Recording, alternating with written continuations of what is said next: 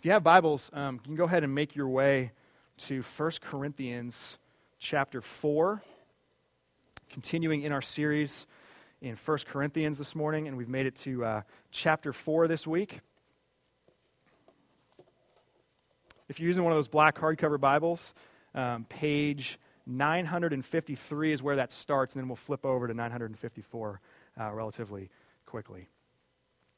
A few decades back, amid protests of the Vietnam War, amid Nixon's Watergate scandal, there was a slogan that started to appear on bumper stickers and T-shirts. And maybe some of you remember this.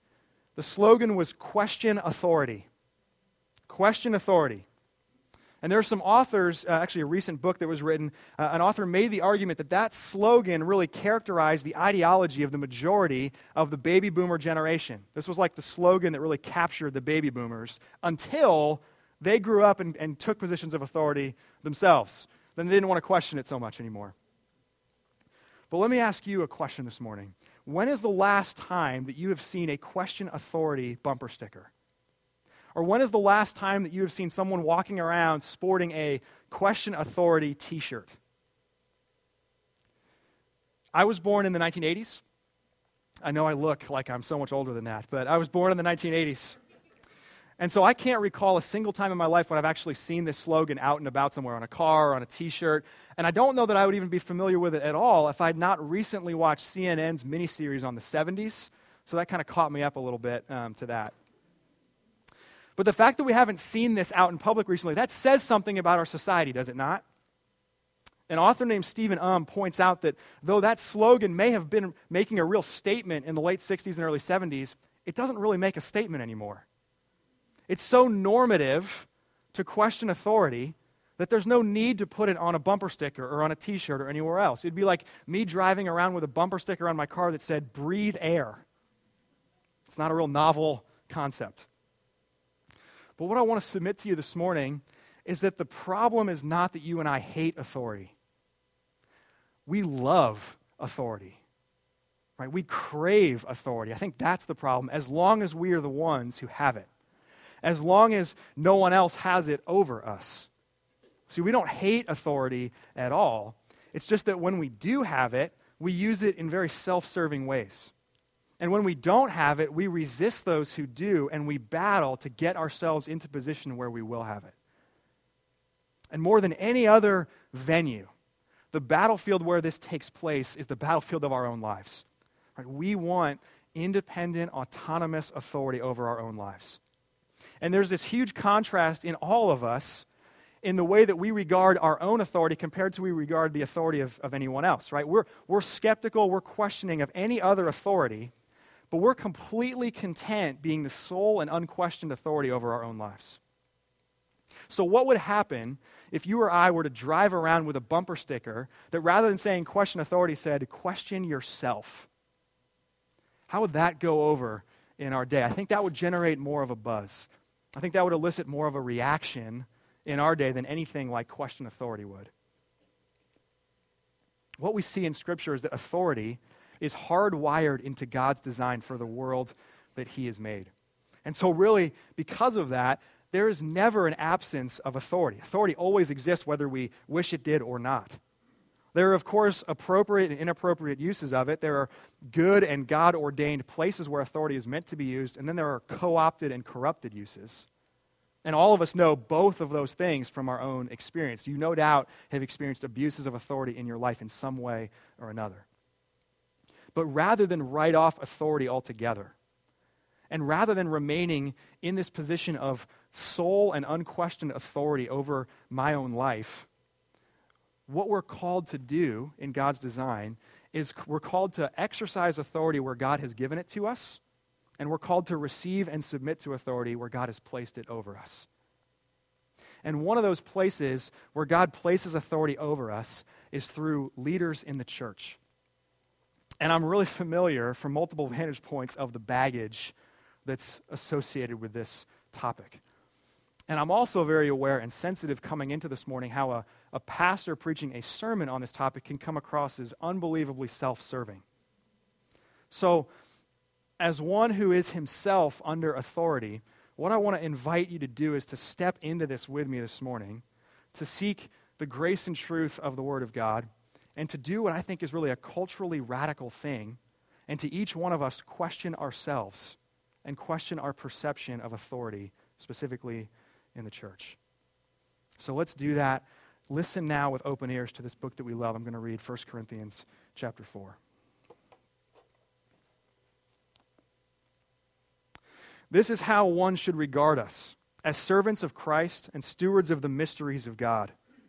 Moreover, it is required of stewards that they be found trustworthy.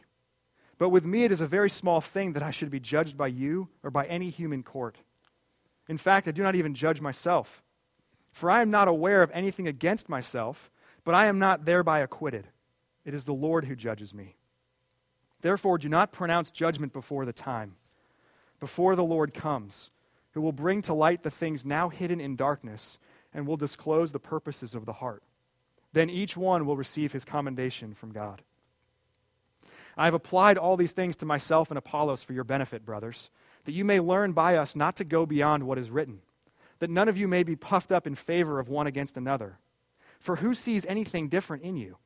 What do you have that you did not receive? If then you received it, why do you boast as if you did not receive it? Already you have all you want. Already you have become rich. Without us you have become kings. And would that you did reign, so that we might share the rule with you. For I think that God has exhibited us apostles as last of all, like men sentenced to death, because we have become a spectacle to the world, to angels and to men. We are fools for Christ's sake, but you are wise in Christ. We are weak, but you are strong. You are held in honor, but we in disrepute. To the present hour we hunger and thirst, we are poorly dressed and buffeted and homeless, and we labor, working with our own hands. When reviled, we bless. When persecuted, we endure. When slandered, we entreat. We have become and are still like the scum of the world, the refuse of all things. I do not write these things to make you ashamed, but to admonish you as my beloved children. For though you have countless guides in Christ, you do not have many fathers. For I became your father in Christ Jesus through the gospel. I urge you then, be imitators of me. That is why I sent you, Timothy, my beloved and faithful child in the Lord, to remind you of my ways in Christ, as I teach them everywhere in every church. Some are arrogant, as though I were not coming to you. But I will come to you soon, if the Lord wills, and I will find out not the talk of these arrogant people, but their power. For the kingdom of God does not consist in talk, but in power. What do you wish? Shall I come to you with a rod, or with love and a spirit of gentleness?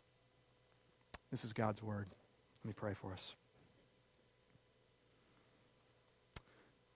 Gracious God and most merciful Father, you have given us the rich and precious jewel of your holy word. Through the work of your Spirit, may it be written in our hearts to our everlasting comfort, to reform us, to renew us according to your own image, to build us up into the perfect building of Christ, and to increase us in all heavenly virtues. Grant this, Heavenly Father, for Jesus' sake. Amen. So as Paul here defends his place in the lives of the Corinthian Christians, he uses three pictures to convey what leaders in the church who have been given authentic authority, what they are like. And they are like this. They are like stewards of God's household. They are like spectacles in the arena of suffering. And they are like spiritual fathers. So first, leaders with authentic authority are like stewards of God's household. This is one of several texts in the New Testament where the church is depicted as the household of God. Right? God is the head of the household. The church are his people. They don't belong to any human leader. But just like a wealthy first century homeowner might have done, God entrusts responsibility for leading and overseeing aspects of his household to other people, to other leaders. And this is the place that Paul and other stewards, other leaders in the church have. In this text, Paul is speaking specifically about apostles, that office of apostle, But by extension and taking really the entire witness of Scripture into account, the same picture would apply to other leaders in the church, elders and pastors and deacons, people who are in those servant leadership roles. And what is the singular critical trait that Paul highlights for stewards of God's household? It's not eloquence, it's not wisdom, it's not initiative, it's not demonstrated success. Verse 2, it is that they be found trustworthy. You don't hand off responsibility and oversight of your house to someone unless they are trustworthy. And this trustworthiness or this faithfulness really is demonstrated in at least two ways. First, it's demonstrated through fidelity to the gospel message. Right? Authentic authority in the church is exercised by those who faithfully preserve and then pass along the good news about Jesus Christ's life, death, and resurrection. Only God himself, this is what we understand from the witness of Scripture, only God himself has inherent authority. Only God has authority in and of himself. So all human authority is derived from God's. And in the church, that means that stewards of God's household must be faithful to what God has revealed about himself through Scripture, through the person and the work of Jesus Christ. Paul takes this really seriously in his own life, which is why later in this letter he's going to say that he passed along as of first importance to the Corinthians what he himself had received. He's not making this up. He's not kind of creating his own message. He's passing along faithfully what he himself has received. Now, second, trustworthiness or faithfulness is demonstrated in a faithful pursuit of obedience to God's standard. So it's not just about the fidelity of the message, as important as that is. It's about the faithful pursuit of living and leading according to the way God would have you live and lead. A huge problem that exists here among the Corinthian Christians is that they have appointed themselves evaluators of Paul without really evaluating their own evaluation. So just to say that a different way, they're evaluating Paul. They've put themselves in this position where they think they're able to evaluate Paul, but they haven't really thought through the grid that they're using to do that. And it turns out they're using a really warped criteria to evaluate him.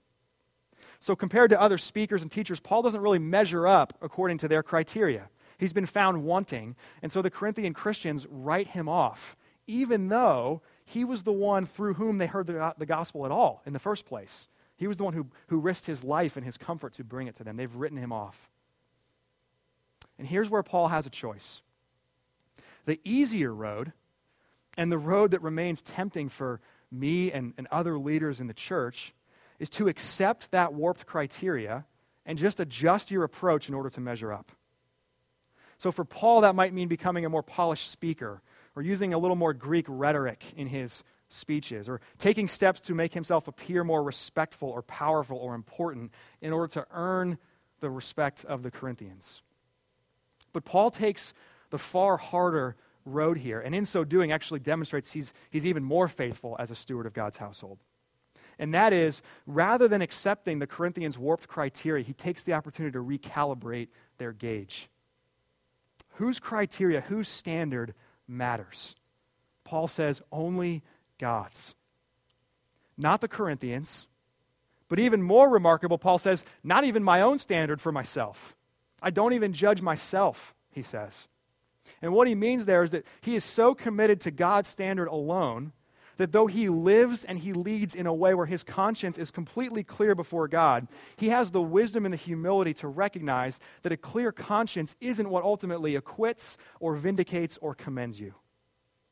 Only Jesus can give acquittal or vindication or commendation that actually matters. So trustworthy stewards are truly stewards. They aren't trying to play master of the house. They aren't trying to play God. They know the household doesn't belong to them, and so ultimately they care only about pleasing the head of that household. So two implications here. One for how we view leaders in the church, and the other for how leaders view the people that they're called to serve. First, a question for us. What criteria do you use to evaluate leaders in the church? What criteria do you use to evaluate leaders in the church? Jesus' primary criteria is that they are trustworthy, faithful in both the content of their message and the conduct of their lives. And by extension, if we're going to follow a leader in the church, if we're going to submit to that authority as God calls us to submit to that authority, that leader needs to be a trustworthy steward. This gets fleshed out a little bit in other scriptures. Places like 1 Timothy 3 and Titus chapter 1 give us a more robust understanding of what a faithful steward in God's household looks like. But the thing is, for us, when we add criteria to that, charisma, entrepreneurial skill, eloquence, whatever it might be, that is overstepping our bounds, and that's using a warped criteria, a warped grid to evaluate our leaders. A second implication for leaders. Leaders, you don't have to conform to the warped criteria that people impose upon you. And indeed, you must not conform to it. But instead, be single-mindedly devoted to God's standards for God's household. In a different letter to churches in this region called Galatia, Paul articulates the struggle that stands before him and really every other leader in the church. He says this in Galatians 1:10. For am I now seeking the approval of man or of God? Or am I trying to please man? If I were still trying to please man, I would not be a servant of Christ. As a recovering people pleaser, just how I sometimes describe myself. I know that's a sin pattern of mine. I speak of it almost as like an addict would speak of whatever they're addicted to. I'm a recovering people pleaser. As a recovering people pleaser who sits in a position of leadership, this is a truth that I need rehearsed and reminded of in my own life constantly. Right? I am called to serve the church, but one of the ways that my sin pattern can warp that understanding of serving is by changing the definition of serving to mean giving people what they want. Which if people are using a warped grid or warped criteria is not serving them well at all. Serving them well is doing what Paul does here. It's recalibrating the gauge. It's helping give them better criteria and a better grid. And so I pray that I would increasingly have this single-minded devotion to seek the approval of God, to be that trustworthy steward that God calls me to be. And so practically, when you're inclined to pray for me this way. And pray for your other elders this way. And pray for your home group leaders and your other leaders in this church this way. And if you're actually thinking about what you're praying for there, it'll feel odd. It'll feel counterintuitive. But pray that you would always be led by people who care far more about faithfulness to God than they care about faithfulness to you. Pray that your leaders would give you not what you want, but would give you what you really need. And then pray that God would prepare you to receive that well when it comes. Because though all of us, most of us at least, would say, yeah, this is a great thing, I want that. In reality, when this comes, very few of us actually appreciate this, myself included. Okay, second, leaders with authentic authority in the church are like spectacles in the arena of suffering. They're like stewards of God's household. They're like spectacles in the arena of suffering. In verses 9 through 13, Paul uses this other image, and I want to read those verses to you again. For I think that God has exhibited us apostles last of all, like men sentenced to death, because we have become a spectacle to the world, to angels and to men. We are fools for Christ's sake, but you are wise in Christ. We are weak, but you are strong. You are held in honor, but we in disrepute. To the present hour we hunger and thirst. We are poorly dressed and buffeted and homeless, and we labor working with our own hands. When reviled, we bless. When persecuted, we endure. When slandered, we entreat. We have become and are still like the scum of the world, like the refuse of all things. Paul would make a great seminary recruiter, would he not? Other seminaries, I looked up a couple this week, other seminaries' recruitment pitches sound something like this. Your revolution starts here. Change the world. Prepare to make an impact. Paul's, prepare to be the refuse of all things. That word for refuse is the word for excrement. I mean, he is quite literally saying, be prepared to be treated like expletive. Be prepared to be treated like crap. The metaphor here is that Paul and the apostles are like men who are condemned to die. And in first century Roman Empire, the context in which this letter is being written, spectacles were made of such people. They were brought into an arena, they were put on display in humiliation as they then were killed by wild animals or whatever means of death might have been in vogue in that moment. So that's Paul. On the other side of this, though, you've got the Corinthians who perceive themselves, in verse 8, to be rich kings. And so the road divides, just as it does today, 2,000 years later. And the question that we have to wrestle with is, are Christians more like rich kings or spectacles in the arena of suffering? There's some truth to the rich king piece, right? We even saw it today in some of our liturgy, that Christians are adopted into God's family. We are sons and daughters of the King. And Paul says in another letter to this same group of people, in 2 Corinthians chapter 8, Paul says that Jesus, though rich, for our sakes became poor, that through his poverty we might become rich. And he's talking in that moment far more about the richness of the blessings of the kingdom of God and salvation, not material wealth. That's a topic for another day. But what the Corinthians are doing here, and I think what we are prone to do as well, is to over-realize this. Right? The Corinthians perceive themselves to have arrived. They've become Christians, and so in their mind, their suffering is over. They are rich kings now. And as Paul alludes to here, it's as though that their triumphant reign with Christ has already begun. And they've so taken this mindset that not only have they become averse to suffering in their own lives, they have become averse to those who suffer, like Paul. Right? They think Paul needs to be more like them, arrived and triumphant. And so they judge him and they find him wanting, when in reality what's happening here is that they actually need to become a lot more like Paul. In this life, the kingdom of God, though it's already present, though it's already working, it is not yet fully arrived. And our triumphant reign with Christ is not now, it is later.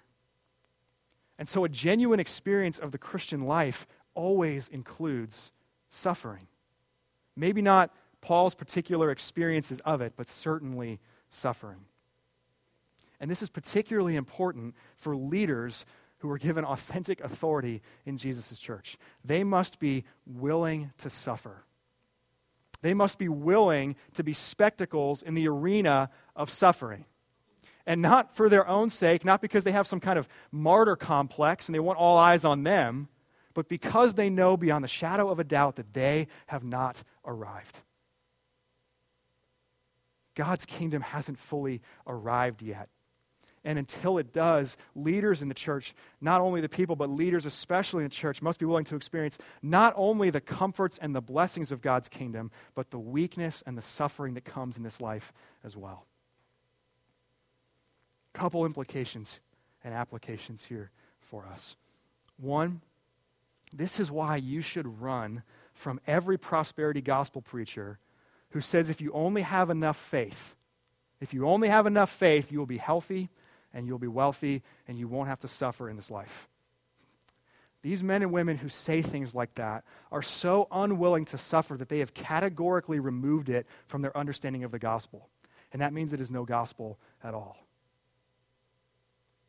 But prosperity preachers make a relatively easy target for me, and probably a relatively easy target for many of you in this room. Most of us are not in a place right now where we're at risk of believing lies of the prosperity gospel. Maybe some are, in which case I would say, consider what I just said very deeply. But many of us may be at risk at thinking ourselves more like Paul when we in reality are more like the Corinthians here in this text. Are you and I averse to suffering? Almost certainly. Almost certainly. If something is going to cost time and money and energy and leave us drained and feeling beat up, how often are we signing up for that? How often do we bless when we are reviled? Don't we often revile back instead? How often do we endure when we're persecuted? Don't we often throw up our hands and cry foul and then retreat to a fortress where we can live in isolation from other people rather than actually endure persecution? How often do we entreat when we're slandered? But not only are we averse to suffering, like the Corinthians, we are averse to sufferers, to those who suffer. Do you ever find yourself thinking that there's something wrong with people who suffer in an ongoing way? We run from people who are really needy. And could that be, in some way, because we consider ourselves to have arrived? And in our over-realized view of God's kingdom, we've judged those who haven't, quote-unquote, arrived and found them wanting. People who perceive themselves to have arrived tend to look with disdain upon those who are continually in places of suffering. And we start to think things like, well, why can't they just snap out of it? Why can't they have a better attitude about that? Why can't they just arrive like I have arrived? And Paul here is talking about apostles, so I want to be careful not to connect every detail of this. There's important differences. But it's a timely reminder for us. I think this very problem surfaces in the heart of white Americans at how we can look at black Americans and other minority groups. All of you, I'm sure, are aware, 2 more black men, Terrence Crutcher, Keith Lamont Scott, were killed this week. And so we again, this week, are reminded, we see the strife and the factionalism and the pain that exists in our nation. There were riots in Charlotte this week because of that. And this isn't primarily a sermon about this topic or how to respond, but this text does, I think, bring an important and significant opportunity for us to reflect and even repent where that's needed. Right? Black Americans have suffered for centuries in ways that most of us in this room cannot comprehend or understand at all. And so if we find disdain in our hearts rather than compassion for them, might that be because we have grown so averse to suffering in our own lives that we have also, like the Corinthians, become averse to those who suffer? Right? If that's what's happening in our hearts, if that's even some of what's happening in our hearts, if we look at minority communities or the black community with disdain instead of compassion, may God help us. May God help us. And as we remember that we have not arrived, may that make us more willing to suffer. And then as we suffer, may we find more compassion for those who suffer rather than disdain. Leaders are like stewards in God's household. They're like spectacles in the arena of suffering. Finally, leaders are like spiritual fathers. Spiritual fathers. Authority, as it has been designed and prescribed by God, is always meant for the flourishing of those who are underneath it. And this picture of a good father with his children helps us at least start to grasp at that. Though fathers abuse authority when they use it in inappropriate ways, they also do incredible damage when they neglect to use the authority they're supposed to have and use in the ways that God intends. There's this huge epidemic in our culture, in our society today, of fatherlessness.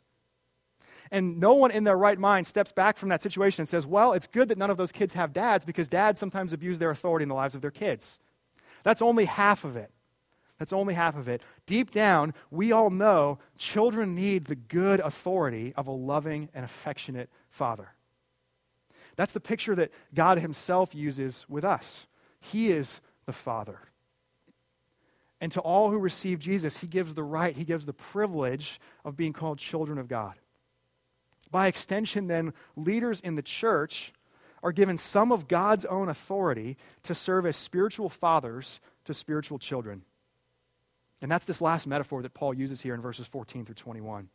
And what it does is it highlights 2 primary things: that leaders must be worthy of imitation, and that leaders must be willing to use their power to discipline when it's necessary. So leaders must be worthy of imitation. A good father models how to live. And so a spiritual father models how to follow Jesus. And I'll be completely honest with you this morning, this intimidates the heck out of me. Because it's a lot easier for me or for you in any position that you might have authority in some way or another to say, do as I say, not as I do. It's a lot easier to say that. And in some cases, anybody in a position of authority will have to say that. There are no perfect examples. And the whole point of the gospel is not that I am able to do this perfectly, so follow me. It's that I am unable to do this, so look to Jesus instead, just as I look to Jesus. But at the same time, it's a glaring omission to call people to something when we are unwilling to model it. Right? We can't hide behind the words, do as I say, not as I do, as some kind of excuse. And when we are in positions of authentic authority, we're meant to live the kinds of lives where we can say with sincerity, do as I do, because what I am doing is pursuing faithfulness to Jesus. Leaders must also be willing to use their authority to discipline. Like good fathers discipline their children. God himself disciplines us as a father would a son. That's how the author of Hebrews describes it. And as an extension of God's authority, human fathers sometimes must discipline their children. Spiritual fathers must sometimes discipline their spiritual children. And what Paul's doing here is really setting the stage for what he's going to talk about in the next chapter, which is where we'll be next week. But before we leave this for today, let me just ask you this. Do you believe that leaders in the church using the authority God's given them to discipline, do you believe that's a necessary and good thing? And not just in the abstract. Functionally, in your own life, do you believe in the importance of leaders in the church using the authority they have not only to encourage, not only to equip, not only to care, but also to do things like rebuke and correct? And this isn't just about what you will tolerate me or someone else saying in a sermon. It's not just about what you'll let me get away with saying from up here. The rubber doesn't really meet the road in sermons. By God's grace, they'll be helpful. The Spirit of God will use them to bring conviction in our lives. I pray that way. I hope that that's the case in what you experience here. But the rubber doesn't really meet the road in sermons. It meets the road far more in one-on-one discussions about our real lives. Puritan pastor Richard Baxter was incredibly insightful about this.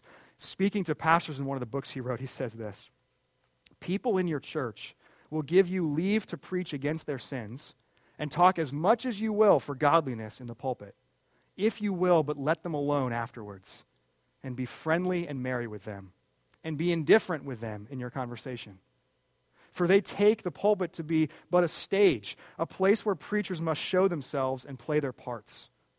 And what you say, they regard not, if you show them not by saying it personally to their faces, that you were in good earnest and did indeed mean them. As Paul says here, the kingdom of God does not consist in talk, but in power. And there are a lot of people in pulpits and out of pulpits who wax eloquent talking about the kingdom of God. But what Paul says here is that leaders with authentic authority, with the loving affection of a father, are called not merely to use empty words, but power they've been given from God to bring the gospel to bear in real lives, in real situations. Now, as I said at the beginning, this is a weighty topic full of baggage and ripe for misunderstanding and misapplication. So, how do we live this out well? The way we live this out well, friends, is by coming to this table over and over again, as we're going to do in just a moment. This is a table where we see precisely what the authority and power of God look like. It's a table where we see what authority and power in the kingdom of God accomplishes. Because before Paul ever set foot in Corinth, Jesus was the ultimate steward of God's household. Trustworthy enough to be sent by God from heaven into the world that he loves to build his church. And the church is indeed built on him. Before Paul experienced a single hardship, Jesus was the ultimate spectacle in the arena of suffering, laying down his rights, laying down his power, and giving his life for the good of others. And before Paul was ever called upon to be a spiritual father of anyone, God made himself father to his people. So the authority and the power of God, friends, the authority and the power of God is our salvation. It is our salvation. It is the only thing upon which we stand. It is our only hope. And so may we not cast it aside when God grants some of that same authority to other servants, that they too might use it for our good. And because this is our God, and because this is his good design, and because Jesus, our Savior, is also our example to imitate, may we appropriately exercise authority where we've been called by God to use it. And may we humbly receive authority where God has placed it over us. Amen. Let me pray for us.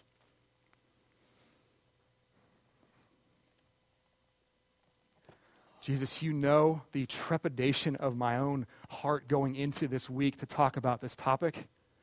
And that's because I have been both guilty of using my authority in inappropriate ways in my family, in the church, and I've also been a victim of receiving authority used inappropriately against me. And I know that I'm tempted, Jesus, as I know many in this room will be right now, to just throw the baby out with the bathwater and say, forget it, it isn't worth it. But I pray we would see the intent of your heart and how you use your authority and power to rescue us and save us. And I pray we would not cast it aside because your authority is our salvation. May we be people who live this out well with one another, who use our authority where you've called us to use it, who receive it humbly and submit to it where you've called us to receive it and submit to it. And as we come to this table, reminded of our weakness today, may we see at this table that you have used your authority and power to save us, to rescue us. Thank you for that. Let me pray this in Jesus' name. Amen.